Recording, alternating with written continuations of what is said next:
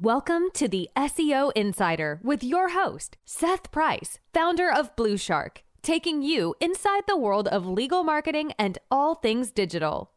Welcome, everyone. We are thrilled to be back. We have Dylan Ruga here with Steno, the founder and president, as well as chief legal officer. Welcome, Dylan. Thanks, Seth. Thanks for having me.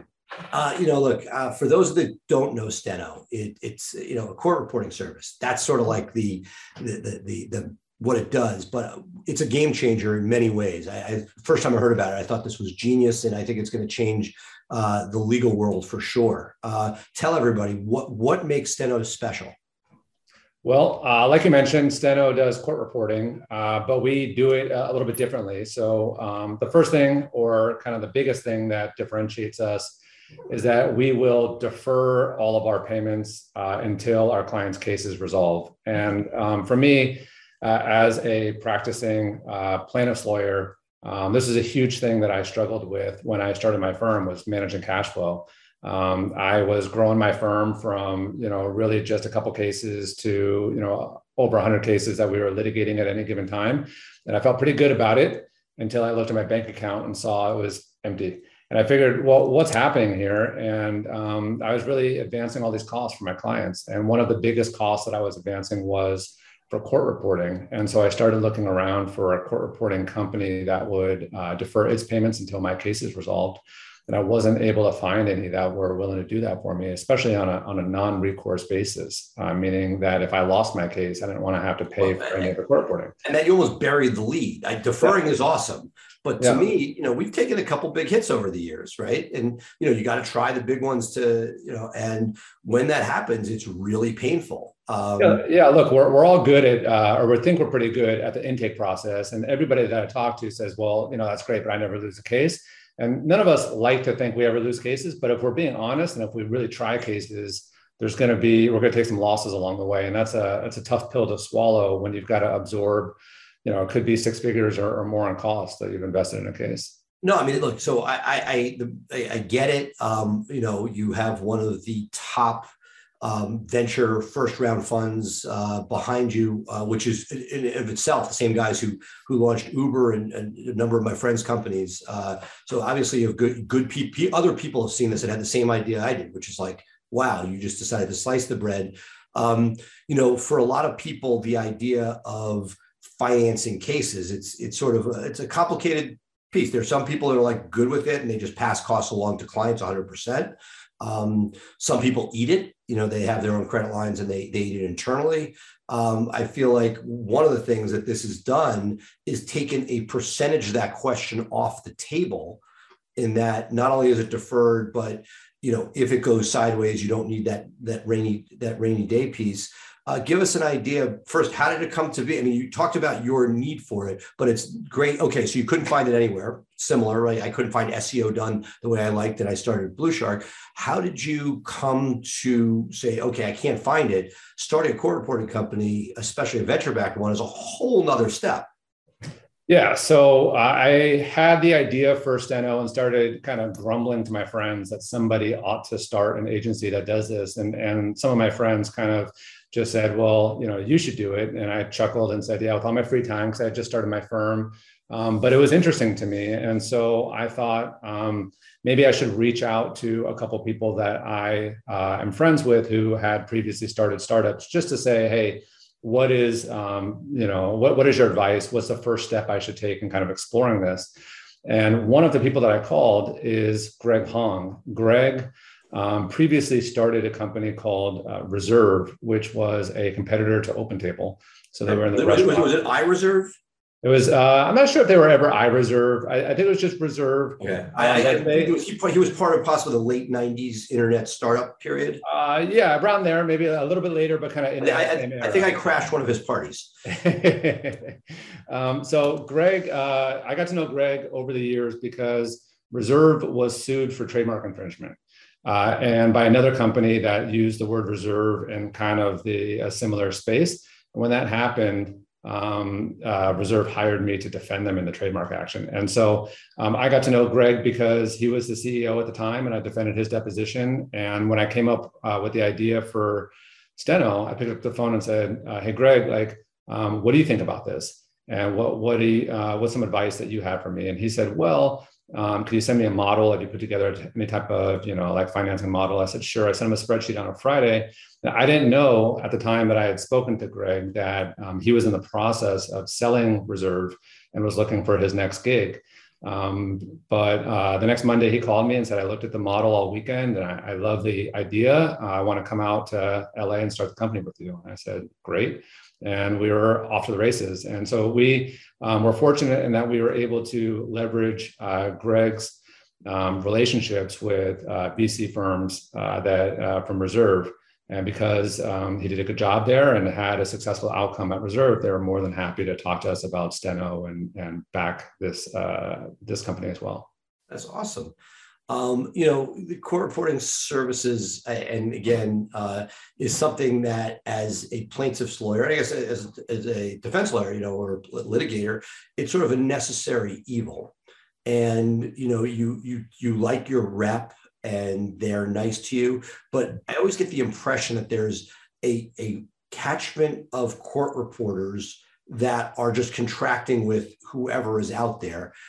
How do you sort of talk to me a little bit about, if you're in the court reporting, if you're in the lawyering game and you have your favorite court reporters, is it by choosing a Steno, are these people still accessible, or do most court reporting services have their own, catchment of court reporters?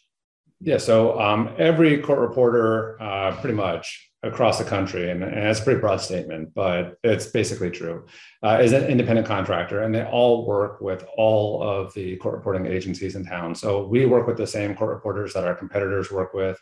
And so if a particular lawyer or firm has a relationship with court reporters or videographers or interpreters that they enjoy working with, we're more than happy to schedule those people on Steno's jobs and, again, defer payment or do whatever else that you're asking us to do.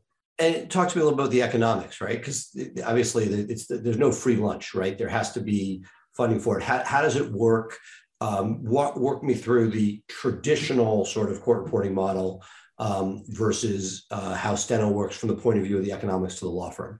Sure. So court reporting typically is charged on a per page basis. There's other charges that get built in there too, but the headline number is usually the page rate.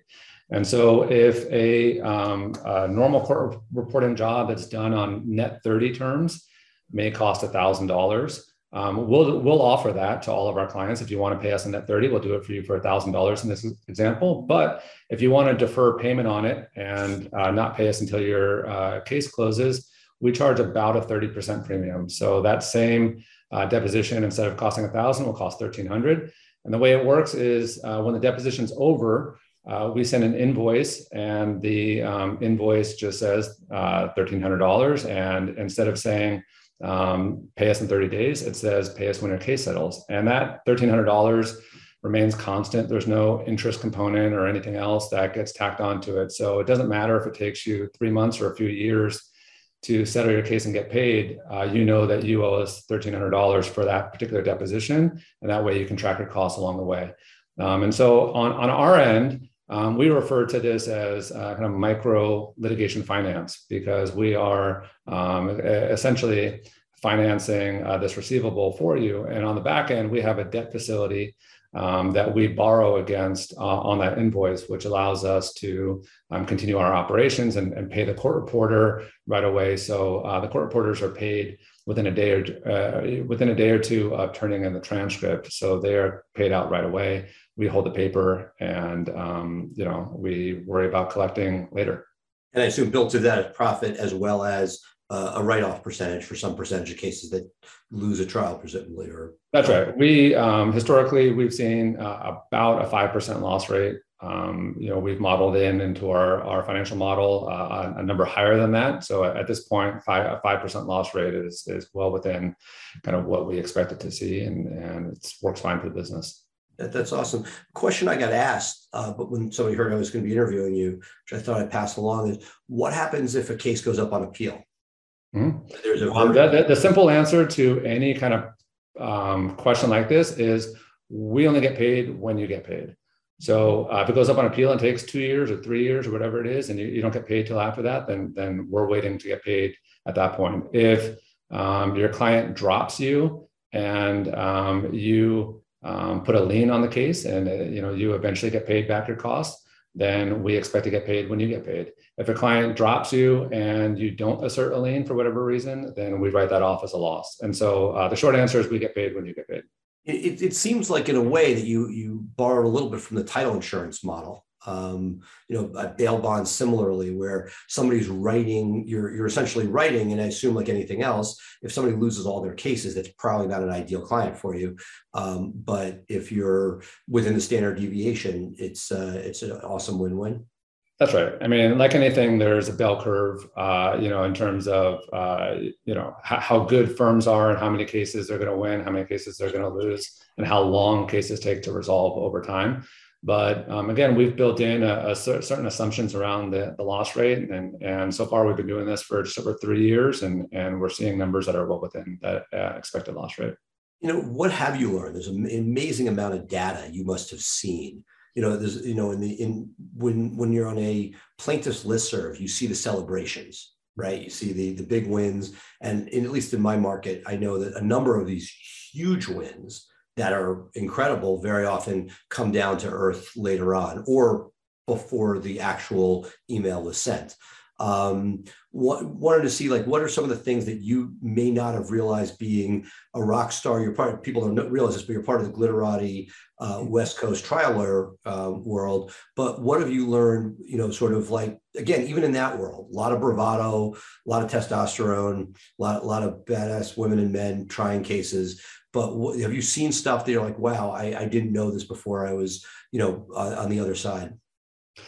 Well, everybody talks about kind of the outlier big number results. And what they don't talk about are the cases that they lose the trial, or the cases that for one reason or another, they expect a 7 to 8 figure outcome and they receive a 5-figure outcome.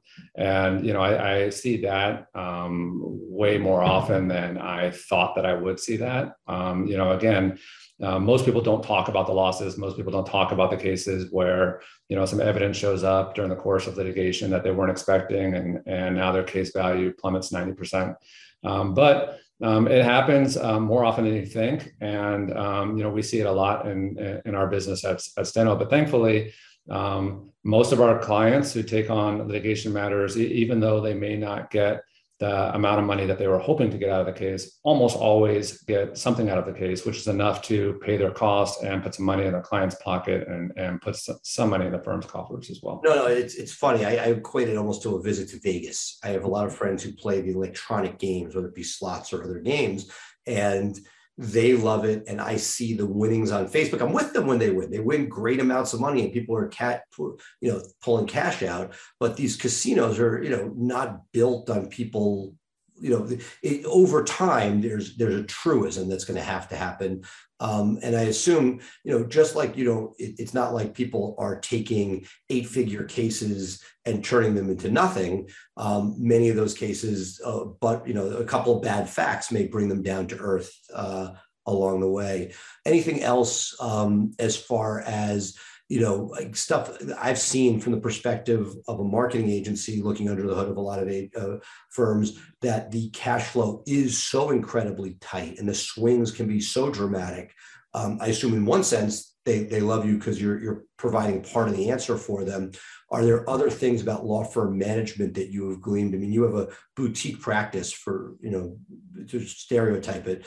Are you seeing stuff that, reasons that, things like sort of any not cautionary tales, but any lessons learned looking at large firms having bigger swings, do small firms, anything that you've picked up looking at just crowdsourcing the numbers that you get to see? We don't have that much visibility into our clients' overall firm financial picture. So I don't want to kind of overstate the data that we have there. What we do have is a lot of deposition transcripts. We have thousands upon thousands of deposition transcripts. And so one of the things that we're thinking about doing is culling those transcripts to see what patterns can be taken out of those transcripts by matching the transcripts to the ultimate case outcomes, which we're privy to most of the time, and figure out what we can learn from the deposition transcripts themselves, and then the case outcome, and see if we can find anything in there that, whether it's asking questions in a particular way, or using particular cadence, or whether on the flip side, if it's a defense outcome, whether there are particular objections or things that defense lawyers are saying or doing in depositions that may give them a leg up in the litigation process. No, I love that. Every once in a while I get pitched by new companies, and there was one that came with AI, and they were trying to use that to be able to value cases for lending purposes. I thought it was ahead of its time, and I think it was, and they've pivoted to other work. But what I love here is the idea that, the idea of AI is, from a sample of one, you can't get much, but if you could take every case that hits it out of the park and every case that doesn't, the two extremes, and looking for commonalities, it would be kind of cool, just as one of those internal red flags. Imagine if you could send your clients, we've sent a bot through your transcripts, and based on these pieces, you should be wary that you're statistically significant to either have a negative outcome or a positive outcome based on what you're seeing. That's kind of a cool future ahead. Yeah, I think so. And another thing that we've kind of talked about doing at Steno, which we're not planning on doing in the short term, but maybe in longer term, is assigning some type of credit scores to law firms based on the number of cases that they take that have good outcomes versus bad outcomes. And like you were saying before, I mean, there is a bell curve of firms out there in terms of how good they are or how likely they are to sign on winning cases. And so we have a pretty good history of working with firms over a long period of time. We can start to look at individual firms and say, this firm is a better credit risk than that firm, and those credit scores. Look, you won't say it, but I mean, to me, I wouldn't be surprised if version 2.0, that credit score, whatever you want to call it, might affect pricing, and which we sort of, in one sense, would want to, right? If you're a firm that really loses 1% of the time versus a firm that's taking huge risks and losing 10% of the time, at some point that I'm sure will get baked into a pricing metric. Yeah, it's something we've talked about, but I have no plans to implement. Right. I'm just saying, like, you can see the future of it. Sure. Are people nipping at your heels? Are you seeing imitations of the most sincere form of flattery? Are you seeing it out there? What are you seeing right now? Yeah, we've seen it. We haven't seen it done as well. The reason why is that what I think makes Steno unique is that we combine the service that we're offering, which is the court reporting, with the litigation finance by packaging it in one invoice that kind of just goes naturally into your workflow at your firm. You don't really have to do anything differently at your firm. What we've seen other companies try to do is take a court reporting agency and then basically duct tape onto it a litigation finance company, and have those two companies work together to try to deliver to you what Steno is doing in an integrated, streamlined way. And the experience for the lawyers just isn't as good, because now you're dealing with two different companies, and they don't really know how to defer payment in this type of way. I expect that we'll see some of the bigger box court reporting agencies out there try to get into this model more. I've spoken with some of them, and I've heard that they like our model, and that they would like to start doing it down the road. It's just that some of the bigger court reporting agencies are owned by private equity companies, and they have a different kind of risk tolerance than the venture capital companies that are backing Steno. That's awesome. Look, it sounds like your world is exploding, and I want to let you get back to changing the world, because really, really impressed by anything. Any final words for our audience today? No, thanks for having me, Seth. It was great chatting with you, and anything Steno can do to help, I'm always around. People can reach me, just Dylan@steno.com. Well, we look forward to watching your meteoric rise. It's really cool when somebody does something and you're like, yeah, that makes so much sense. So thank you so much for being here, and we'll catch up soon. Thanks, Seth. Thank you for tuning in to the SEO Insider with Seth Price. Be sure to check back next week for fresh insights into building your brand's online presence. Episodes are available to stream directly on Blue Shark Digital's website.